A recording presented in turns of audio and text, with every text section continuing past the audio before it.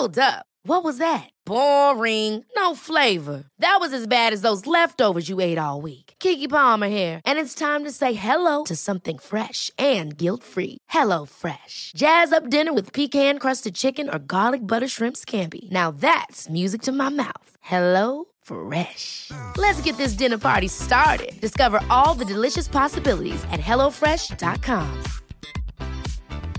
Hey, it's Paige DeSorbo from Giggly Squad. High quality fashion without the price tag. Say hello to Quince. I'm snagging high-end essentials like cozy cashmere sweaters, sleek leather jackets, fine jewelry, and so much more. With Quince being 50 to 80% less than similar brands. And they partner with factories that prioritize safe, ethical, and responsible manufacturing. I love that. Luxury quality within reach. Go to quince.com/style to get free shipping and 365-day returns on your next order. Quince.com/style. Hiring for your small business? If you're not looking for professionals on LinkedIn, you're looking in the wrong place. That's like looking for your car keys in a fish tank. LinkedIn helps you hire professionals you can't find anywhere else, even those who aren't actively searching for a new job but might be open to the perfect role. In a given month, over 70% of LinkedIn users don't even visit other leading job sites. So start looking in the right place. With LinkedIn, you can hire professionals like a professional. Post your free job on linkedin.com/people today. The truth is the most convincing story that maps onto reality, and that's why the central narrative is falling apart. Right now in the United States, people should not be walking around with masks. We must see the central narrative for the fiction that it is. We are Americans. While elections are sometimes messy, this was a secure election. The founders began the fight for human liberty and self-governance, and it's up to us to finish the job. I tell you what, we are in a truth emergency right now. This is the end game.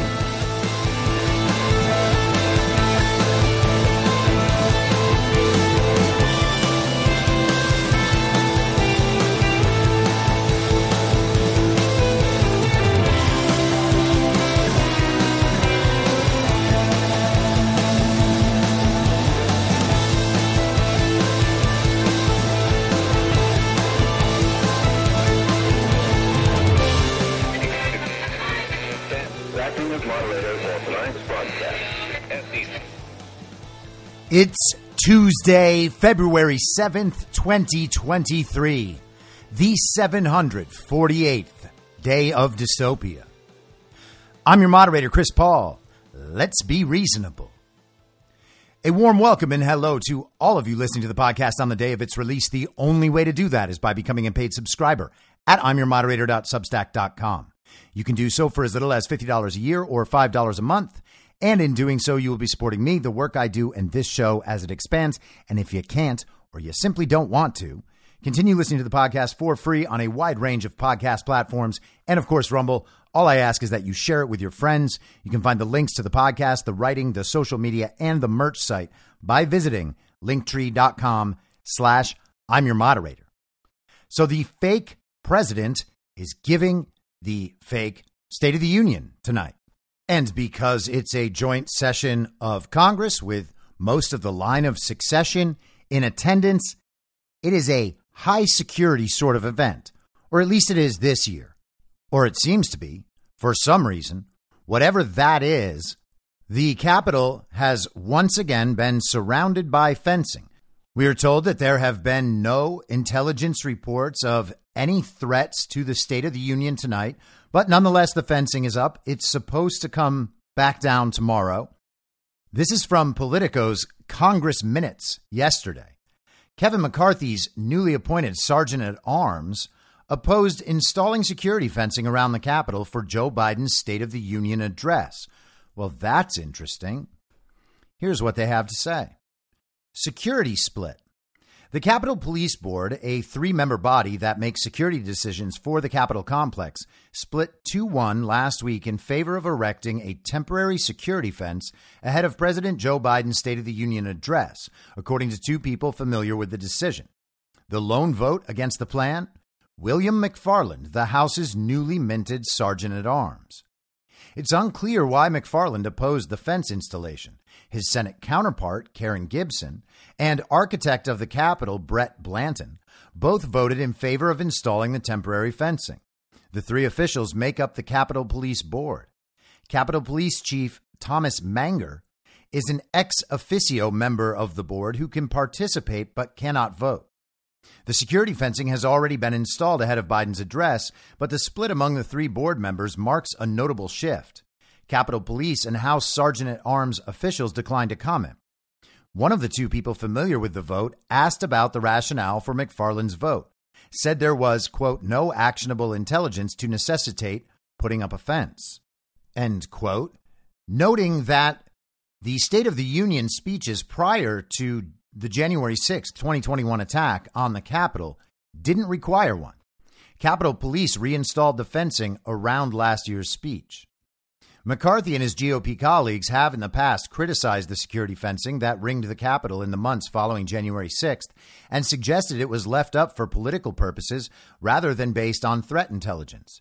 They also made a key portion of their 2022 campaign rhetoric about their intent to reopen the Capitol, including lifting restrictions on building access and removing security screening around the House chamber. Since January 6th, temporary metal fencing has been deployed sporadically around the Capitol ahead of high-profile events and visits by the president. Of course, it just never was before January 6th, 2021, and then it was up for about 2 months with no explanation. There was no MAGA insurrection. There were no MAGA riots.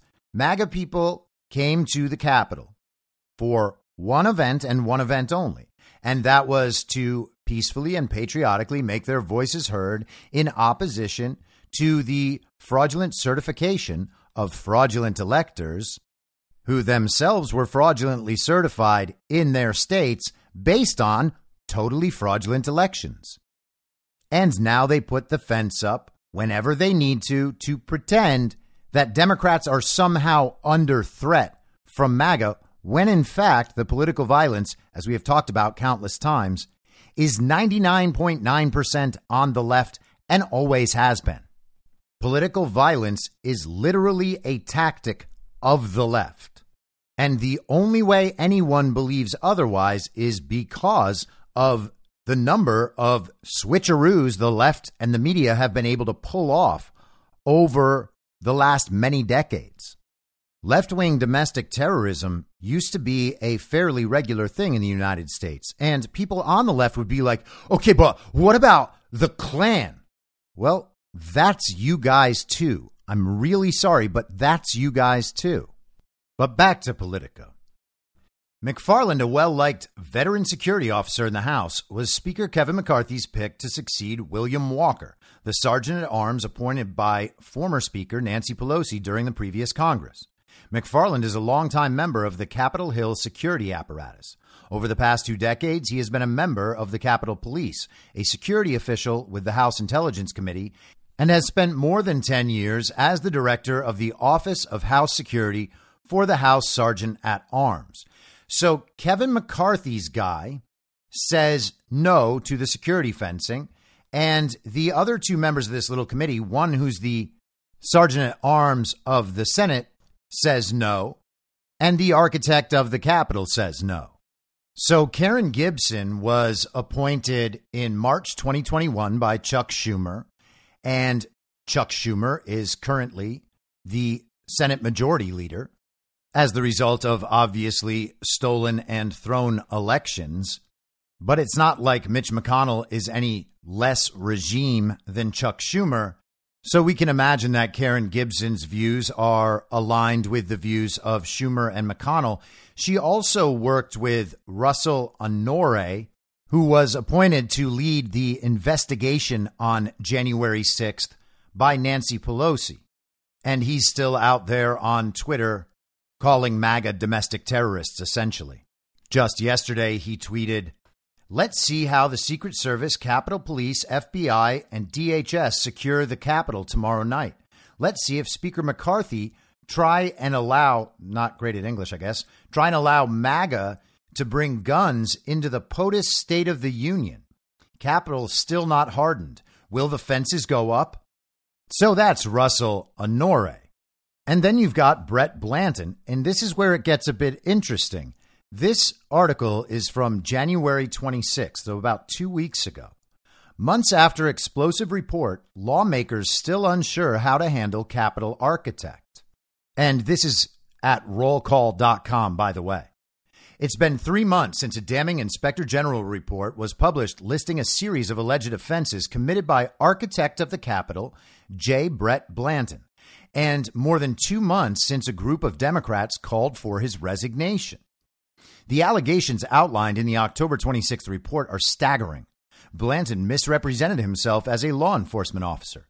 He misused a government-issued vehicle intended for home-to-work use, taking it as far as Florida and allowing his wife and daughter to drive the SUV.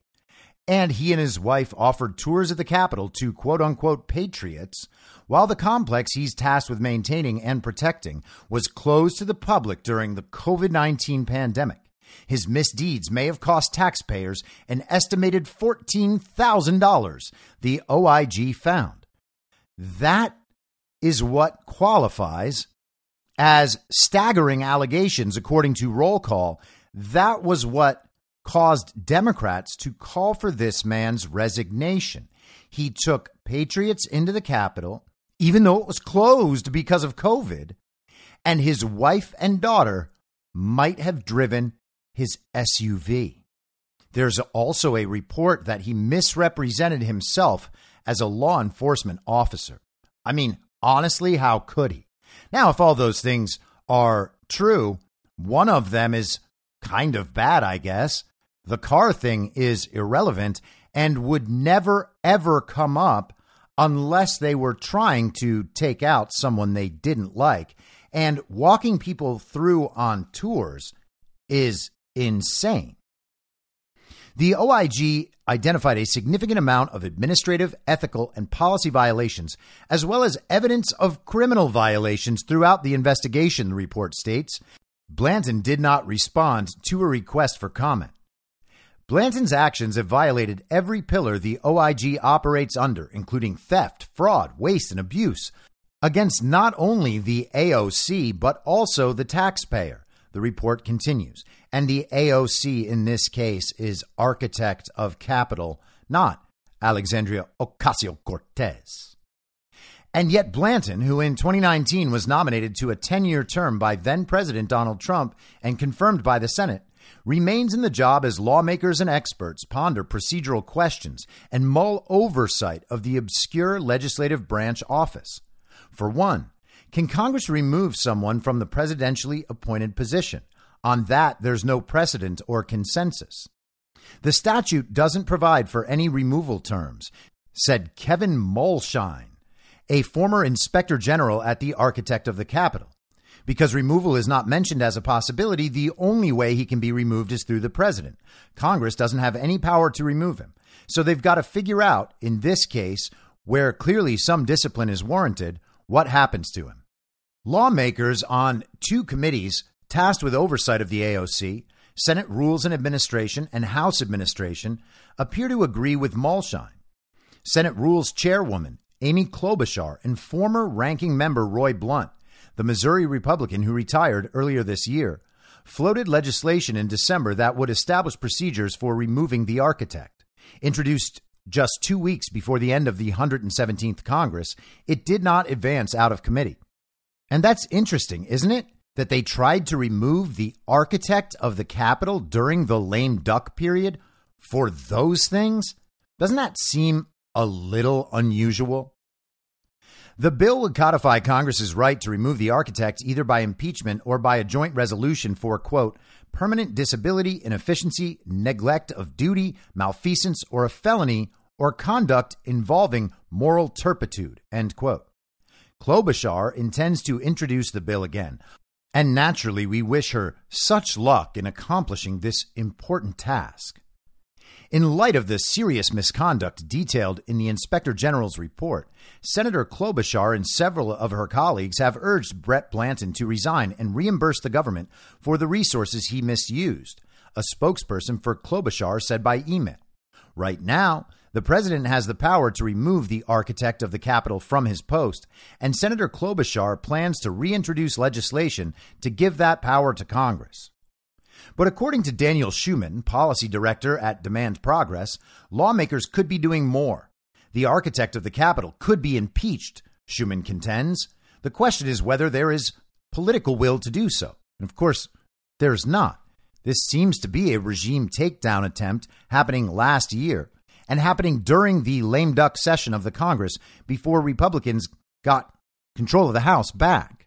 There's no way they're going to get this thing through now. They just want to keep talking about it because Brett Blanton, the architect of the Capitol, is now in the targets of the regime as someone who must be removed. And maybe all of that was a prelude to this situation as we find it, but we shall see.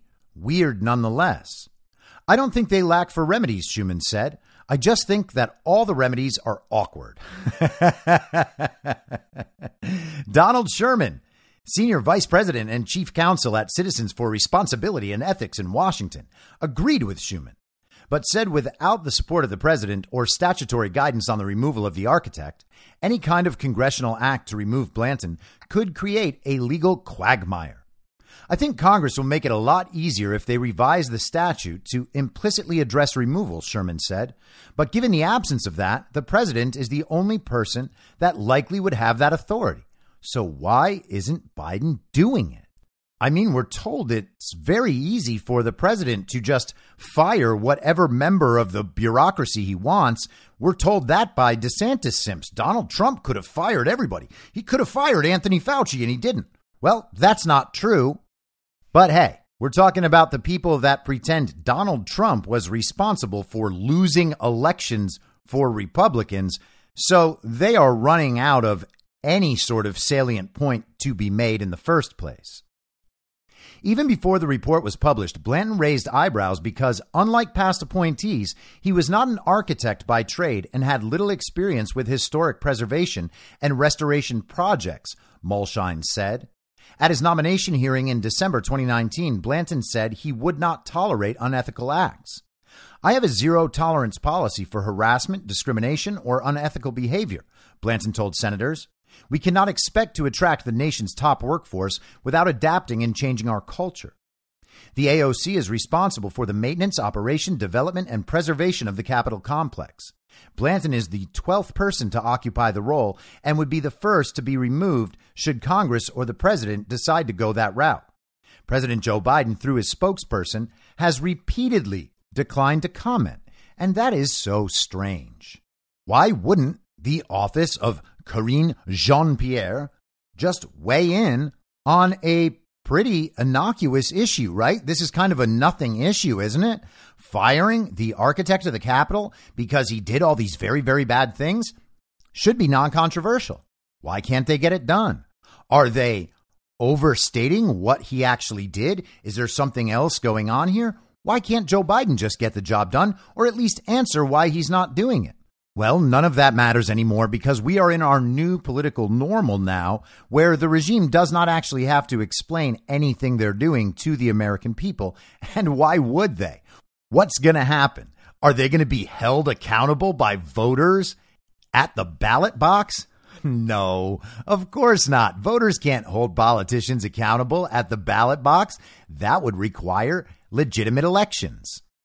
And as usual, of course, they have to try to make Blanton sound like he is totally incompetent and unqualified for his job, as they do with virtually everyone who Trump has ever appointed to anything. Here is Brett Blanton's career. This is from Wikipedia. Blanton earned his Master's of Science from Virginia Tech in Ocean Engineering and his Bachelor of Science in Aerospace, Aeronautical, and Astronautical Engineering from the United States Naval Academy in 1993. Blanton is a licensed professional engineer in civil engineering and a certified energy manager. Blanton served in the Navy Civil Engineer Corps for 22 years. He retired from the Navy in 2015. He then served as Deputy Vice President for Engineering, Metropolitan Washington Airports Authority, which operates the Reagan National and Dulles International airports. So that sounds like a considerable amount of engineering experience and management experience. And of course, he was in the military. But according to roll call, there's no way he could be an appropriate appointment for this job because he's not an architect. Democrats responsible for overseeing the AOC came together in November to call for Blanton's resignation soon after the Inspector General report was released. That group included Klobuchar and then House Administration Chair Zoe Lofgren of California, along with the chairs of the Appropriations Panel at the time, Representative Rosa DeLauro of Connecticut. That's the person that looks like Perry Farrell, the singer of Jane's Addiction and Porno for Pyros. She is like the hipster congresswoman. That's what they call her. She dresses like a seventh degree mage from a role-playing video game. But hey, maybe that's just her thing. That makes her extra cool. But I digress. All of them are joined by Senator Patrick Leahy of Vermont. It also includes the leaders of the legislative branch appropriations subcommittees, Representative Tim Ryan of Ohio, who is no longer in office after a failed bid for Senate, and Senator Jack Reed of Rhode Island. So that was the team last year that tried to take out Brett Blanton. All of them are total, complete communists. This is as regime as it gets. And Lofgren, curiously, was on the J6 committee. But lawmakers have largely been quiet on the issue since, though appropriators slipped a passage into the 4,155-page spending bill signed by Biden in late December that expressly states, quote, that none of the funds may be used for a home-to-work vehicle for the architect or a duly authorized designee. So he's not allowed to use that car anymore except for work. That was put into the omnibus spending package. What in the world are these people up to? Legislative branch appropriators did not respond to requests for comment on the language. Senate Rules Committee members either did not respond to requests for comment or declined to comment. Pennsylvania Democrat Mary Gay Scanlon was the lone House administration member from the last Congress who would weigh in on Blanton this year, though she will not reprise her role on the committee in the 118th Congress. I am extremely concerned about the OIG report findings that J. Brett Blanton abused his authority and public trust, misused government property, and wasted taxpayer dollars, Scanlon said. I join my colleagues in calling for his resignation and for the full reimbursement of misused taxpayer dollars. Blanton, who has still not publicly offered a defense of the behavior alleged in the Inspector General report, may find himself before the House panel in the coming months. Newly appointed House Administration Chair Brian Steele would not comment on the allegations, but a Republican aide said he is reviewing them and could call Blanton to testify. He looks forward to conducting thorough oversight over the AOC and all other legislative branch entities, including having agency heads testify before the committee this Congress, the aide said. So who knew that we were going to be learning about the architect of the Capitol today? But there we have it. Now we've done it. Why in the world is the regime attempting to take out Brett Blanton, the architect of the Capitol? It's an interesting question. Another interesting question. Why did Donald Trump place him there? And the final question has to be, does the architect of the Capitol have some sort of special power that they don't want him to unlock? It's like they're worried about him charging up his finishing move. What special power does the architect of the Capitol have? Okay, and so when you leave those questions aside, let's go back to the fencing issue. So Blanton sided with the Senate Sergeant at Arms and not McCarthy's pick for House Sergeant at Arms, who you would have to think McCarthy appointed with some input from Donald Trump, one way or the other. And if you're thinking you're probably reading too much into this, not everything is orchestrated at this level, I would say you're wrong. This is a chess match going back and forth, and they are using all the moves at their disposal. Consider how many loopholes they've tried to exploit just in the election process and just in the litigation of the election process. They are mapping out everything they do at every level to create whatever possible advantages they can. They obviously saw some possible advantage if they could take out the architect of the Capitol and replace him with someone else. So there is something to this. I can't say I know what it is right now, but it's interesting seeing the split here between Blanton. Maybe he was just shamed and punished into compliance. That's possible. Or maybe there's something else going on. Regardless, McCarthy's appointment, the House Sergeant at Arms, lost the vote. So the Capitol fencing is up. Even though, according to everyone who's weighed in on this, they have no actionable intelligence on any threat that would require the Capitol being fenced off. Who is the legitimate occupying regime trying to protect itself from? And what in the world do they expect to happen? Are they just putting that up to show child-brained Biden supporters out there that MAGA is still a threat for political violence, even though there has been no MAGA-related political violence since January 6th, and that event itself is arguable in that description because a lot of the violence was actually incited by the Capitol Police who were attacking protesters, and we have the evidence of that, of course, on video. Even though there are still 14,000 hours of security footage that we are not allowed to access and that the defendants in the January 6th related prosecutions are not allowed to access, we still have plenty of video of Capitol Police officers attacking protesters unprovoked. What is the illegitimate occupying regime afraid of? Why won't they tell us? Why is it just some common occurrence now that the seat of American government, the people's house, is now off limits to the people? Kevin McCarthy just reopened the House a couple of weeks ago, and now it's been fenced in. What does it say about a government that believes it needs protection from the people it pretends to govern? This is exactly what you would see in a banana republic, in a dictatorship, in a society where the government is governing without the consent of the governed. And that is exactly what we have. Our government does not have the consent of the governed, not at any level. That is what happens when elections are stolen. And if this was happening in Nicaragua or Senegal or Syria, we would all be like, oh, yeah, it's because they have an illegitimate regime in control. That is a brutal dictatorship. They're actually authoritarians. They're totalitarians there. They're trying to oppress their people. They're stripping their people of their human rights. I can't believe that something like that is happening in a foreign land. Aren't we going to send soldiers over there to stop it? And instead, when it's in America, we're just like, oh, well, you know, that's just how the government works. That's just because of ultra MAGA domestic terrorists. You see, there's a big threat to the Capitol from ultra MAGA domestic terrorists. That's why the government feels that it needs to protect itself from the people. No, it's not about stolen elections. Everyone knows that's a conspiracy. There's actually a totally good reason why our government feels that it needs protection from the people.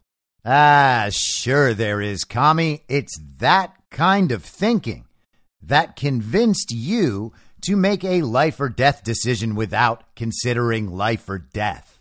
Trust the science, trust the experts, trust the government. They're just looking out for you.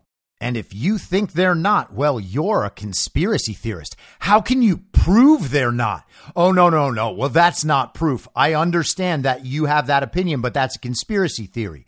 Oh, that's not proof either. And they just go for like 1,000 examples of why you can't trust the government. Oh, that just can't be true. All of those are conspiracy theories.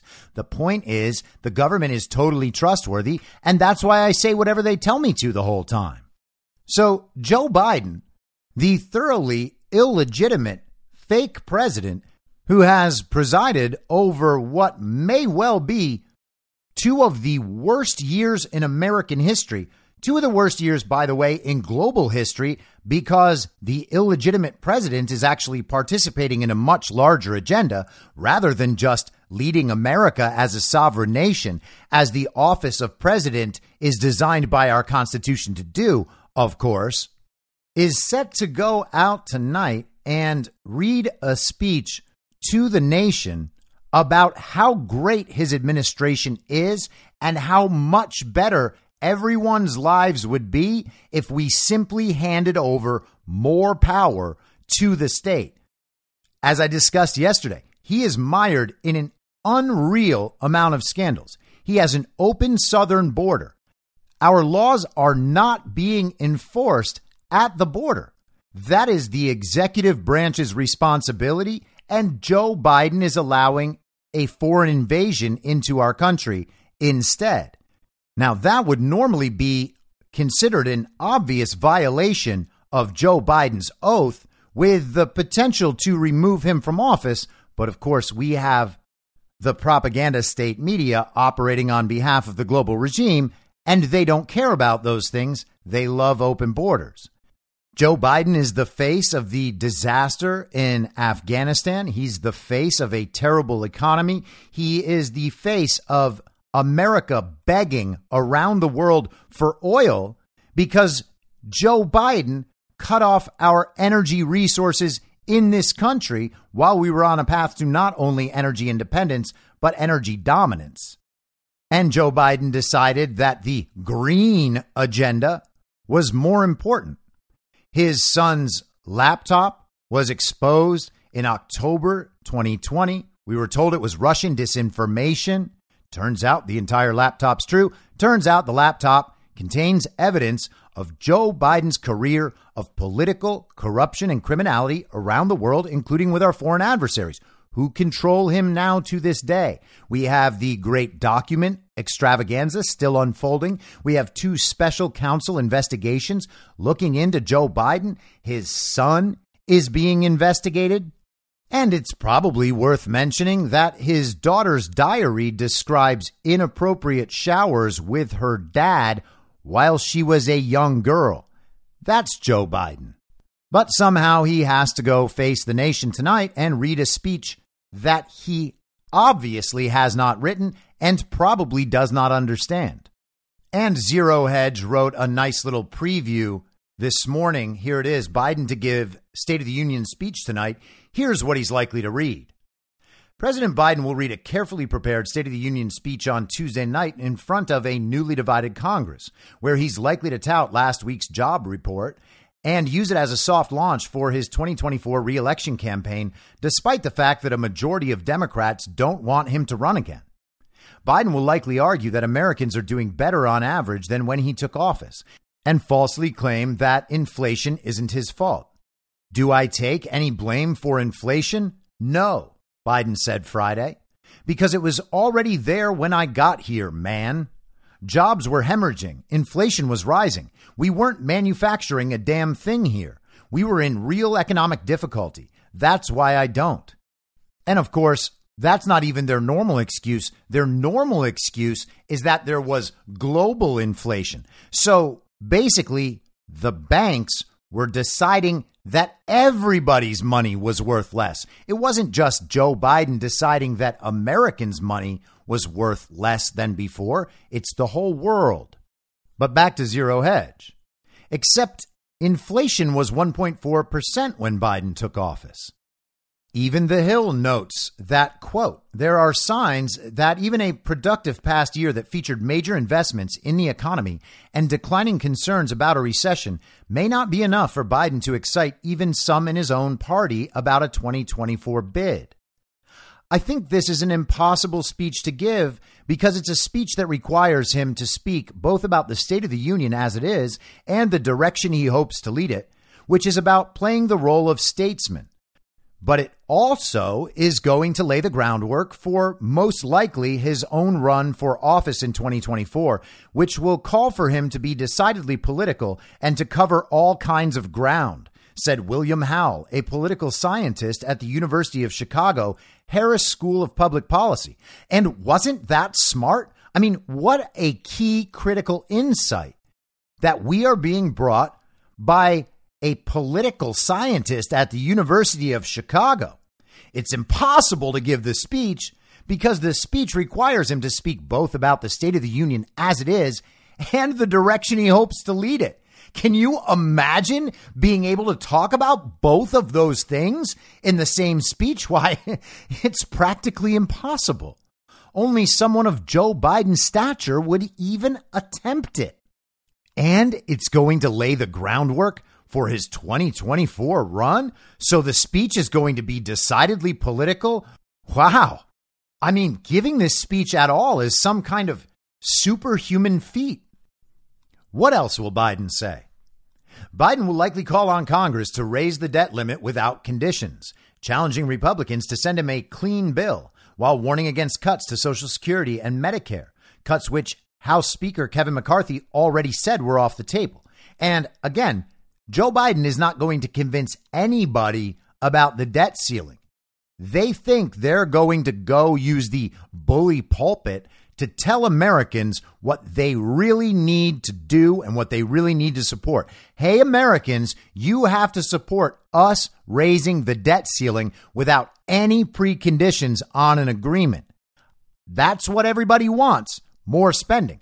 Think about all the things we've spent money on. That's why your life is so great right now. Of course, Americans don't believe that at all. Americans do not believe their lives have been improved by Joe Biden. We discussed that yesterday. Over 70% of the country thinks the country is headed in the wrong direction.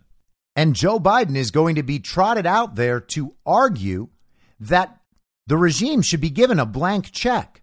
American citizens should agree to live a life of indentured servitude and expect one for their children because we just need to keep spending all this money or else everything's going to fall apart. He will undoubtedly mention the war in Ukraine, framing it as a broader fight against Russian aggression.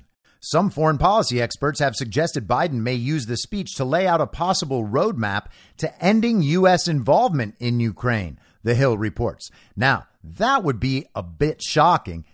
The truth is that whatever roadmap Joe Biden lays out is not going to be good enough. Russia is not going to agree to any of the conditions of the United States or any other part of the globalist West. They are going to get what they want. Biden right now is going to be essentially setting the tone for what will be surrender. He just doesn't want it to seem that way. They're going to attempt to rewrite the circumstances and make it seem like they're getting the best possible deal for Ukraine and that all of it was worth it. The deaths of hundreds of thousands of Ukrainians were just the price we pay to protect the sovereign borders of that great nation, except for the fact that they didn't protect the sovereign borders. And now like 20% or 30% of that nation is already Russia. They also failed to destroy the Russian economy. Not that they tried. It is worth noting, as always, that attempting to wage economic warfare is an attack on the citizens of the country. That's what the global West did to Russian citizens. And again, they failed there too. The Russian currency is worth more than before. They've now got currency alliances with the BRICS nations, and nations are joining BRICS. Those nations represent over half the population in the world. There is no analysis of this situation that makes it anything but a massive Russian victory and a massive loss for the global regime. Biden may also call for police reform following the beating death of Tyree Nichols at the hands of Memphis police, which was widely framed as an issue of white supremacy, despite involving only black officers, working for a black chief of police and a black suspect. Nichols, 29, died in a hospital on January 10th, 3 days after he was beaten by the 5 officers who have all been hit with several charges. He may also encourage lawmakers to strike a bipartisan immigration deal after his administration spent the last 2 years encouraging unchecked illegal migration into the United States. What won't Biden mention? Unless his doctors failed to dial in his cocktail, Biden probably won't touch on his classified documents scandal, the Hunter Biden investigations, or the removal of several Democrats, including Eric Swalwell, Adam Schiff, and Ilhan Omar, from prominent congressional committees. We also don't imagine he'll mention the embarrassing Chinese spy balloon he let traverse the entire United States before shooting down. And for just a brief update on the Sky Circle, the story now is that they were able to surveil the balloon as it traveled the distance of the entire country. So it was actually better that Biden let it travel that whole way across the country, supposedly surveilling us, rather than taking it down over the Alaskan wilderness, for instance. Now, it might seem embarrassing to absolutely everybody that a Chinese sky circle floated all the way across the country and completed its mission before it was destroyed, but not in Biden world. In Biden world, that's how smart and patient he was. He realized that they could gain all the knowledge about the sky circle if they let it do its entire mission and then blew it up above the ocean, even though they might not be able to recover any of the very important parts of the sky circle. Very sad. Now, we were discussing the Capitol fencing in January 6th. This article is from yesterday in The Intercept. The headline, Marines charged in Capitol riot got highly sensitive spy jobs after January 6th. Now, recall, when The Intercept was first started, it was started by Glenn Greenwald, who is absolutely a leftist and still asleep on a bunch of things, but he is not regime, or at the very least has a tendency to go against the regime. Now, he has since left The Intercept, and The Intercept is now owned by Pierre Omidyar. He founded eBay and is now a regime philanthropist. You know, the very, very best people. So you should consider this in light of that and be on the lookout for regime biases and limited hangouts. A Marine charged with taking part in the January 6th insurrection at the U.S. Capitol was transferred into a highly sensitive intelligence assignment at the headquarters of the National Security Agency after the violent attempt to overturn the 2020 election results. Marine Corps officials have acknowledged. The Marine confessed to his role in the Capitol riot last summer during a security clearance interview, but was not charged until last month.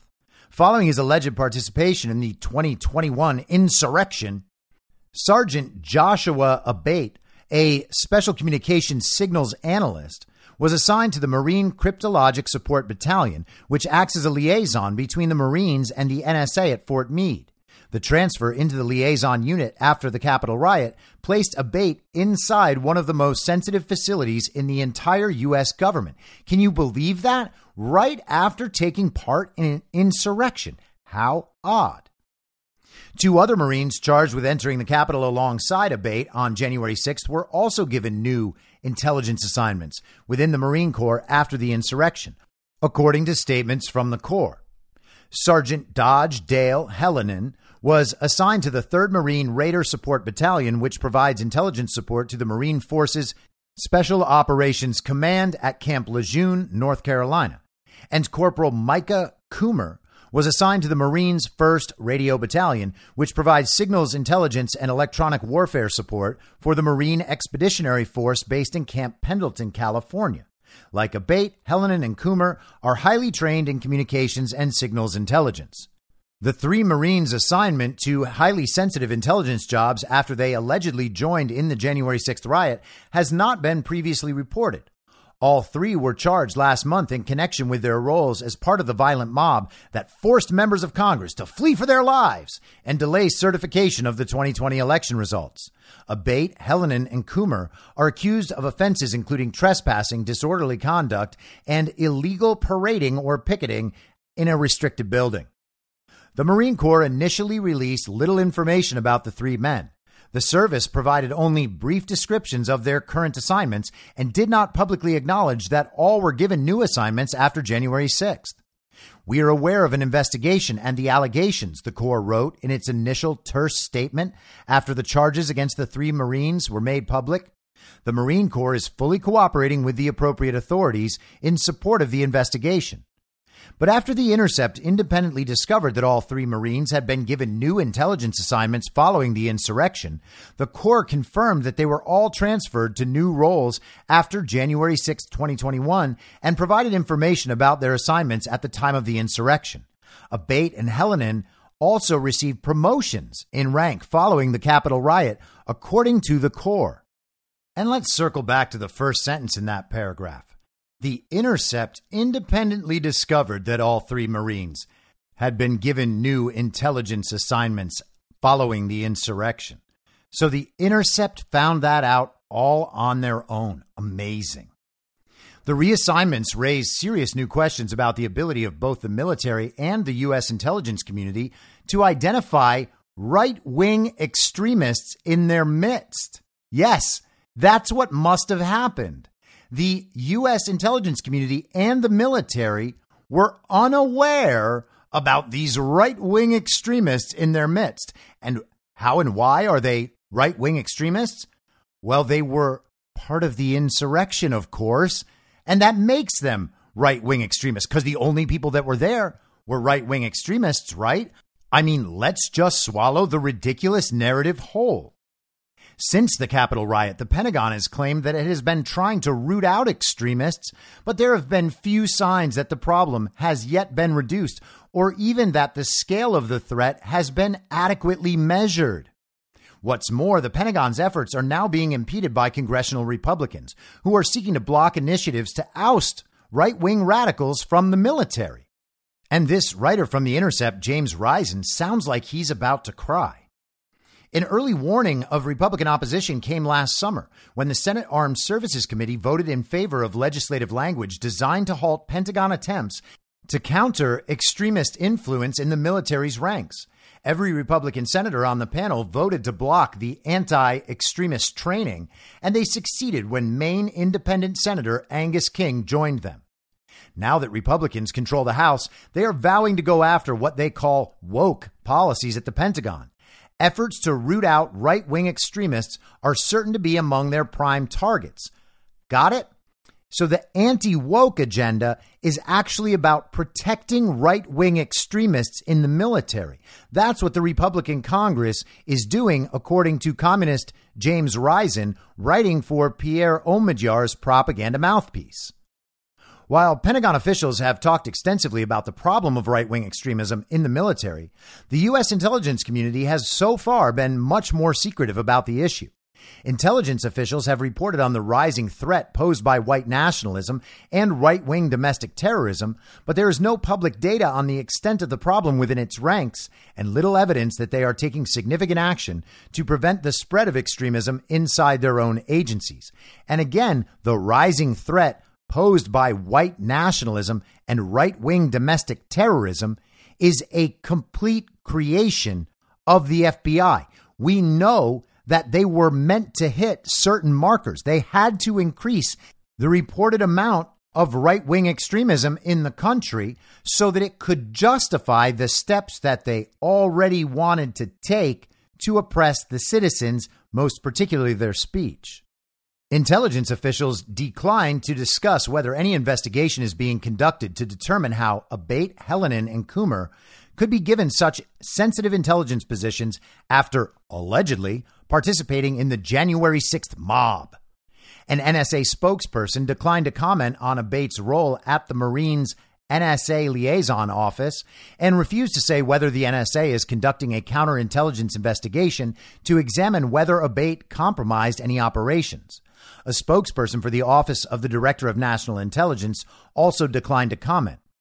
The 3 Marines are not the first with intelligence community links to be charged in connection with the January 6th insurrection.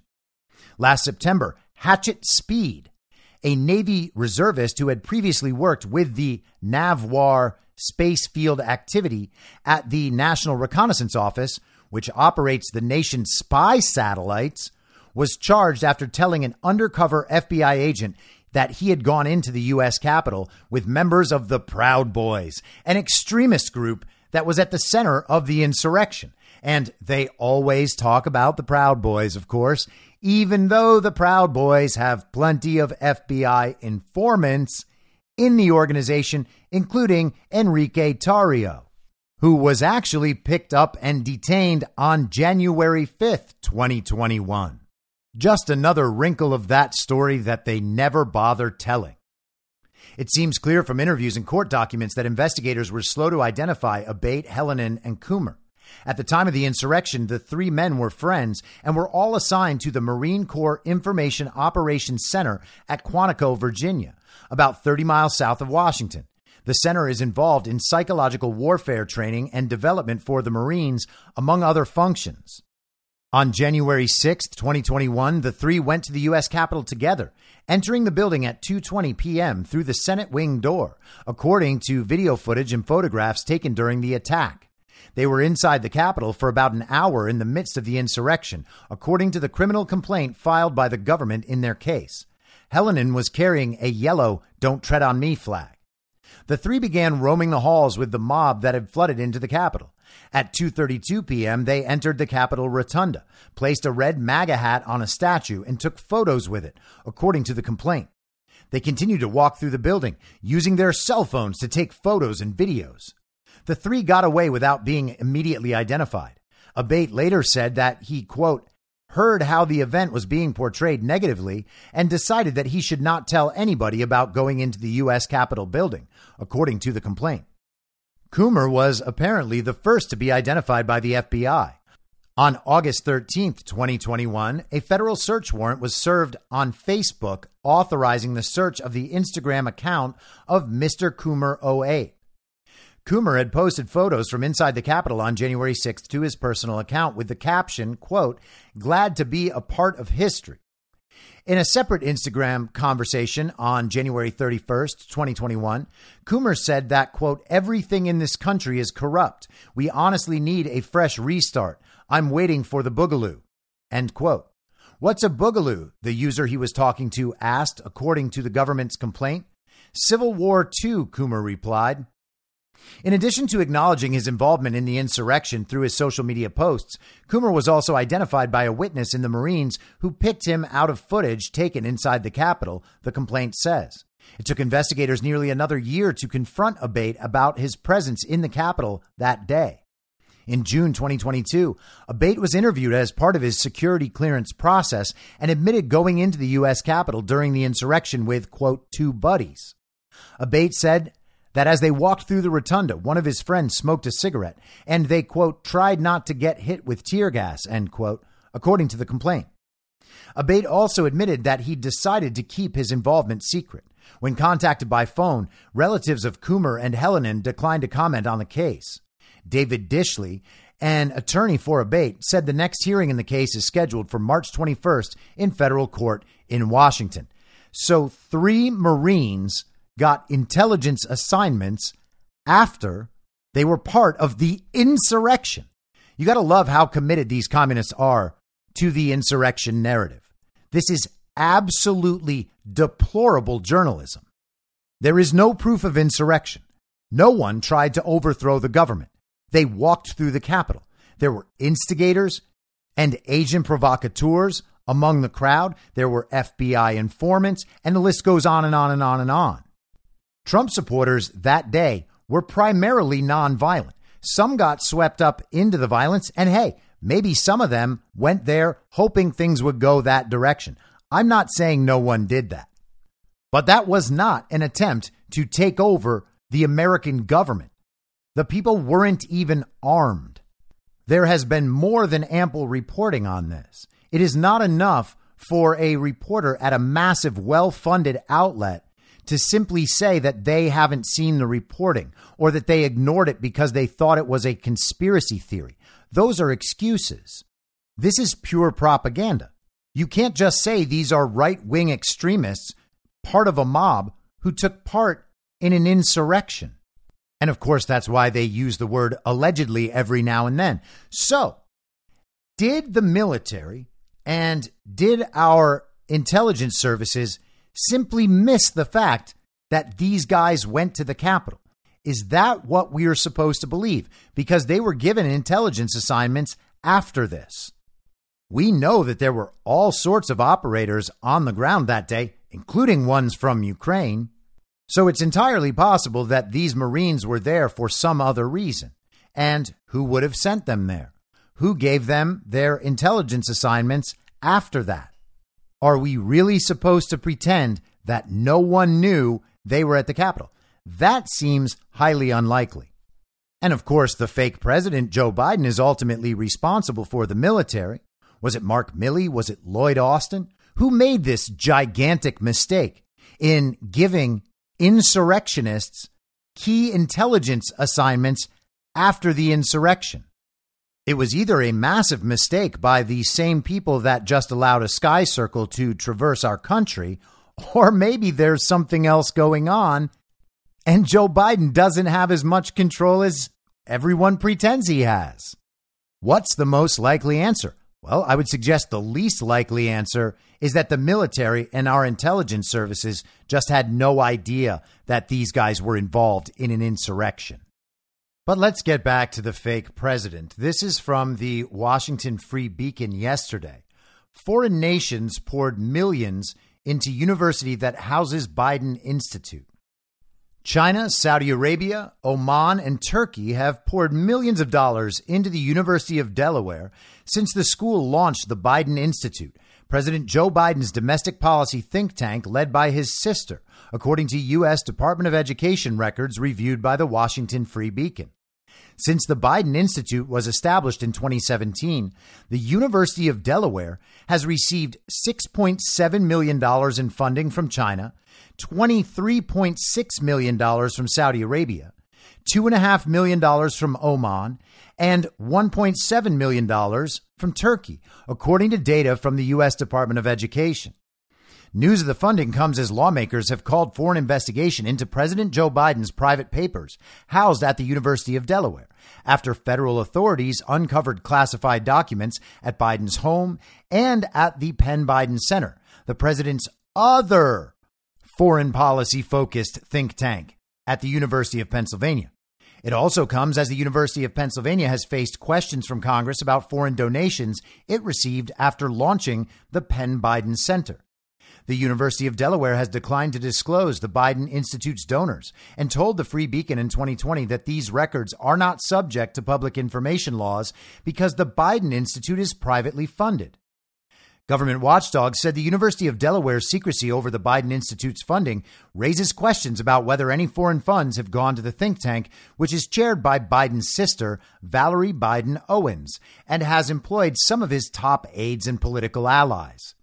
The secrecy surrounding the suspected foreign funding of the Biden Institute at the University of Delaware is on par with that of the Penn Biden Center of the University of Pennsylvania, said Paul Kamenar, counsel to the National Legal and Policy Center, an ethics watchdog group that has investigated both think tanks. The House oversight committees need to uncover the dark money sources in both cases, particularly from China. So again, we're talking about the $54 million we know about from China to the Penn Biden Center at the University of Pennsylvania.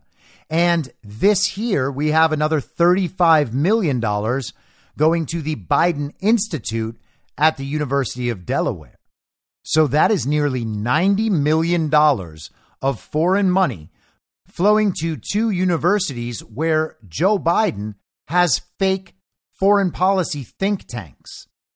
And one of them is run by his sister. In late January, Senator Ted Cruz called on the FBI and the Department of Justice to search 1,875 boxes of records that Biden donated to the University of Delaware Library in 2012, which are closed to the public. Cruz said officials need to know if any additional classified documents are in those records. Given Biden's pattern, we should have zero reason to have any confidence that there are not multiple classified documents, Cruz said on his podcast. Biden, who spent decades representing Delaware in the Senate, has a long relationship with the university. The University of Delaware is home to the Joe Biden Jr. School of Public Policy and Administration, which established the Biden Institute, a think tank focused on domestic policy in 2017. In January, House Foreign Affairs Committee Chairman Michael McCaul launched an inquiry into foreign funding to the University of Pennsylvania, which received $61 million from Chinese funders in the 3 years after the Penn Biden Center was launched in 2017, the Free Beacon reported in 2021. Since Biden's inauguration, the university has accepted an additional $14 million from unnamed donors in China and Hong Kong, according to Department of Education records. So that is considerably higher than the reports I've consistently seen saying $54 million. This is saying 61 plus another 14. The University of Pennsylvania told the Free Beacon that none of the donations were specifically earmarked for the Penn Biden Center and that the think tank is funded through the school's general budget. So the money is fungible. They put it into the university and then the think tank is funded through the university. And that should make everybody feel much better. If they just gave the money directly to Joe Biden and his sister, people would think there might be something untoward happening. But since they just donate it to the university that houses Joe Biden's think tanks, there's probably no problem whatsoever. This is from the Inquirer from a couple of weeks ago, following up on this same idea. Penn Biden Center provided a landing spot for many of the president's top aides. And we can skip the introduction. Here are the officials who worked at the Biden Center and then joined the administration, often after having also worked with Biden when he was vice president. Antony Blinken made almost $80,000 in the first 6 months of 2019 from the Biden Center. Steve Ricchetti was Biden's chief of staff when he was vice president and then became managing director of the Biden Center. Michael Carpenter was a foreign policy advisor to Vice President Biden and then was paid about $208,000 in salary from the Penn Biden Center over 16 months. Now he's the ambassador to the Organization for Security and Cooperation in Europe. Colin Kahl was deputy assistant to President Barack Obama and national security advisor to Biden when he was vice president. He later became a strategic consultant to the center and is now undersecretary of defense for policy. He listed $185,000 in pay from the center over 2 years before rejoining the federal government. Brian McKeon, a longtime Biden confidant and deputy national security advisor when Biden was vice president, became a senior director at the Penn Biden Center and was then the State Department's Deputy Secretary of State for Management and Resources in the Biden administration. Jeffrey Prescott was a Deputy National Security Advisor in Biden's vice presidential office. He then became a strategic consultant at the center. He's now the deputy to the U.S. ambassador to the United Nations. Spencer Boyer, another Obama administration alum. Boyer was a senior fellow at the Biden Center and is now Deputy Assistant Secretary of Defense for European and NATO policy. Ariana Berengaud was the Biden Center's founding director of programs, partnerships, and strategic planning after working in the Obama administration, including at the Department of State. She later became a senior advisor to Biden National Security Advisor Jake Sullivan. Juan Gonzalez, one-time special advisor for Biden in the vice president's office. Gonzalez was a senior fellow at the Biden Center and is now a special assistant to the president and senior director for the Western Hemisphere on the National Security Council. Karlyn Reichel was communications director for the Biden Center and later became a speechwriter on the National Security Council. Bill Russo, a former Blinken aide. Russo helped launch the Biden Center and worked on some of its early student programming before becoming a top communications aide on Biden's presidential campaign. He joined the Biden administration in 2022 as an acting principal deputy assistant secretary of state. So all of these Obama officials go work for Biden's foreign policy think tanks that are funded by foreign money. And then they come into the illegitimate Biden regime and they are conducting foreign policy in the name of American citizens, though certainly without their consent and without the legitimacy of their supposed offices. And knowing this to be true, there is, of course, no reason to think that they are any less compromised than Joe Biden himself.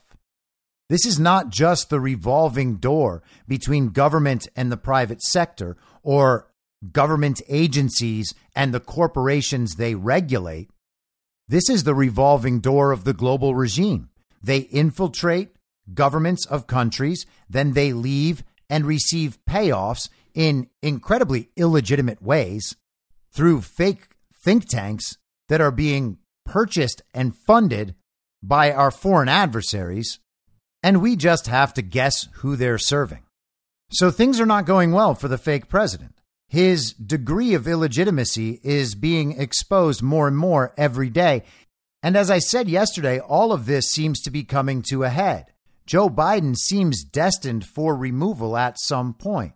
And who knows? I don't know that that's going to happen, but there are reasons to believe that the narrative is taking us in that direction. And we would think that Kamala Harris would be next in line, or if Joe Biden decided not to run, it would be Kamala Harris's position. But things aren't looking good for Kamala either. This is from Fox News yesterday. There was actually a long piece on this in the New York Times, but I'm not going to get to it. Democrats admit they've lost hope in Kamala Harris. Can't think of one thing she's done. This is the headline in Fox News.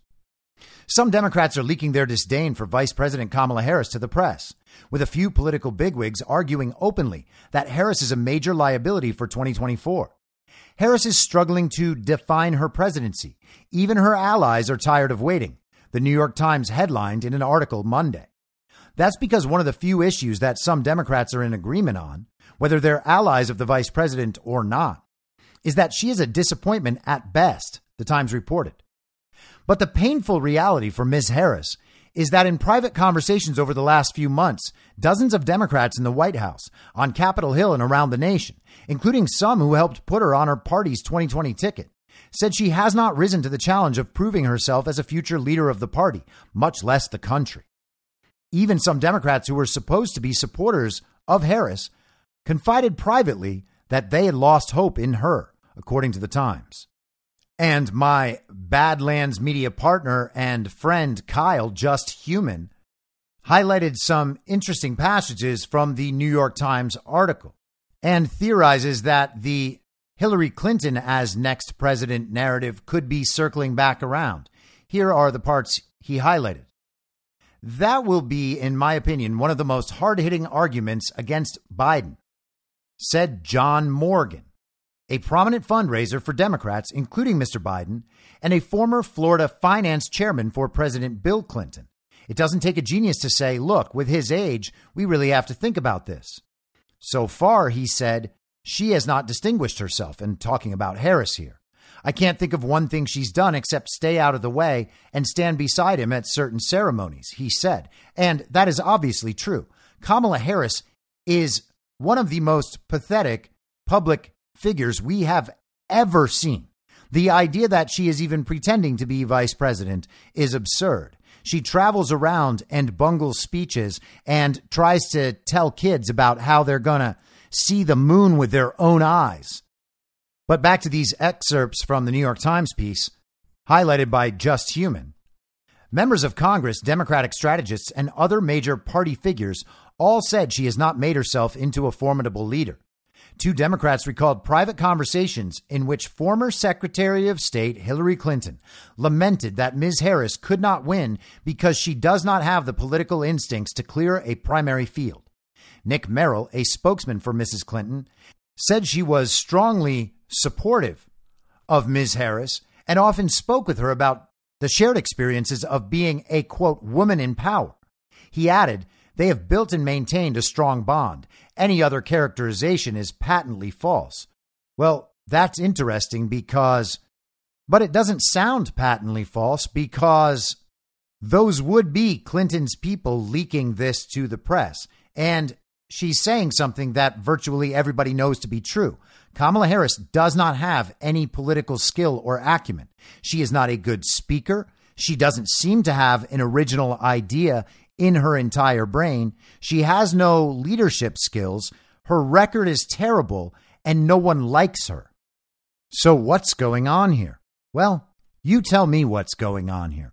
What do you think is going on here? Hillary Clinton is coming back around again. Joe Biden is being taken down systematically, including now by the media, and Kamala Harris is being taken down as well. I have been saying for over 2 years now that they might attempt to do this at some point, figure out a way to get rid of both Biden and Harris, and then Hillary gets to reassert Clinton dominance over the Obama faction. Whatever it is, I think we're in for a wild ride. Maybe the fences are up to protect Joe and Kamala from Hillary Clinton. And hopefully we'll find out why they're really there. But fences are not going to protect Joe Biden from embarrassing himself thoroughly on national television. And it is going to be hilarious to watch. We will be covering that live streaming on Badlands Media tonight. So if you hear this by then, I hope you'll join us. I'll be back tomorrow at the same reasonable time on the same reasonable podcast network. I don't have a network. Masks and lockdowns don't work. They lied to you about a pandemic, and Joe Biden will never be president. In my mind, that's the end game. If you're listening to this episode for free, you can support me and support the show and the work I do by signing up for a paid subscription at imyourmoderator.substack.com. You can do so for as low as $50 a year or $5 a month. Comes out to under $0.25 per episode, and you'll blast right through the paywall for all of the writing. The merch store is www.cancelcouture.com, and you can find everything else by heading to Linktree. Linktree.com/I'mYourModerator. And I'll see you soon out on the range.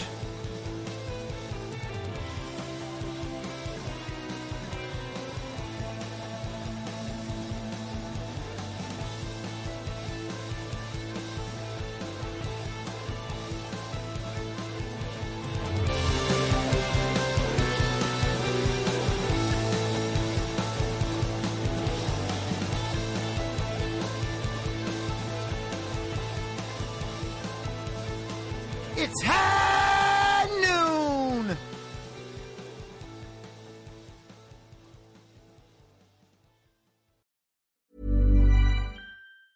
Ever catch yourself eating the same flavorless dinner 3 days in a row? Dreaming of something better? Well, HelloFresh is your guilt-free dream come true, baby. It's me, Keke Palmer. Let's wake up those taste buds with hot, juicy pecan-crusted chicken or garlic butter shrimp scampi. Hello Fresh. Stop dreaming of all the delicious possibilities and dig in at HelloFresh.com. Let's get this dinner party started.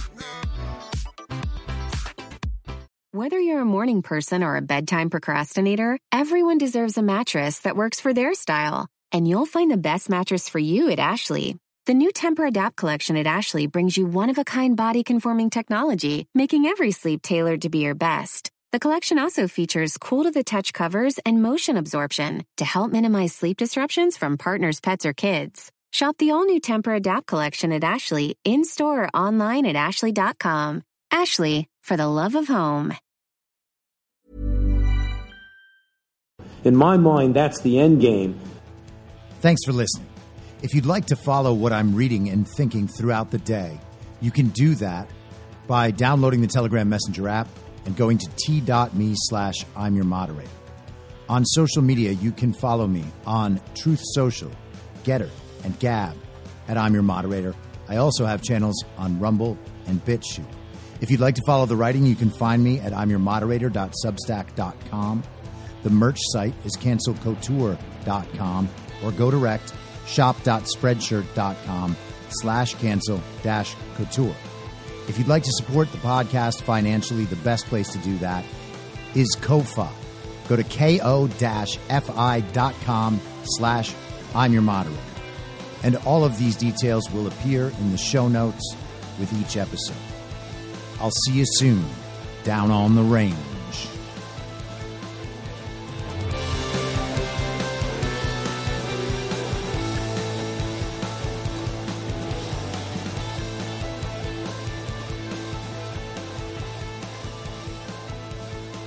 It's high.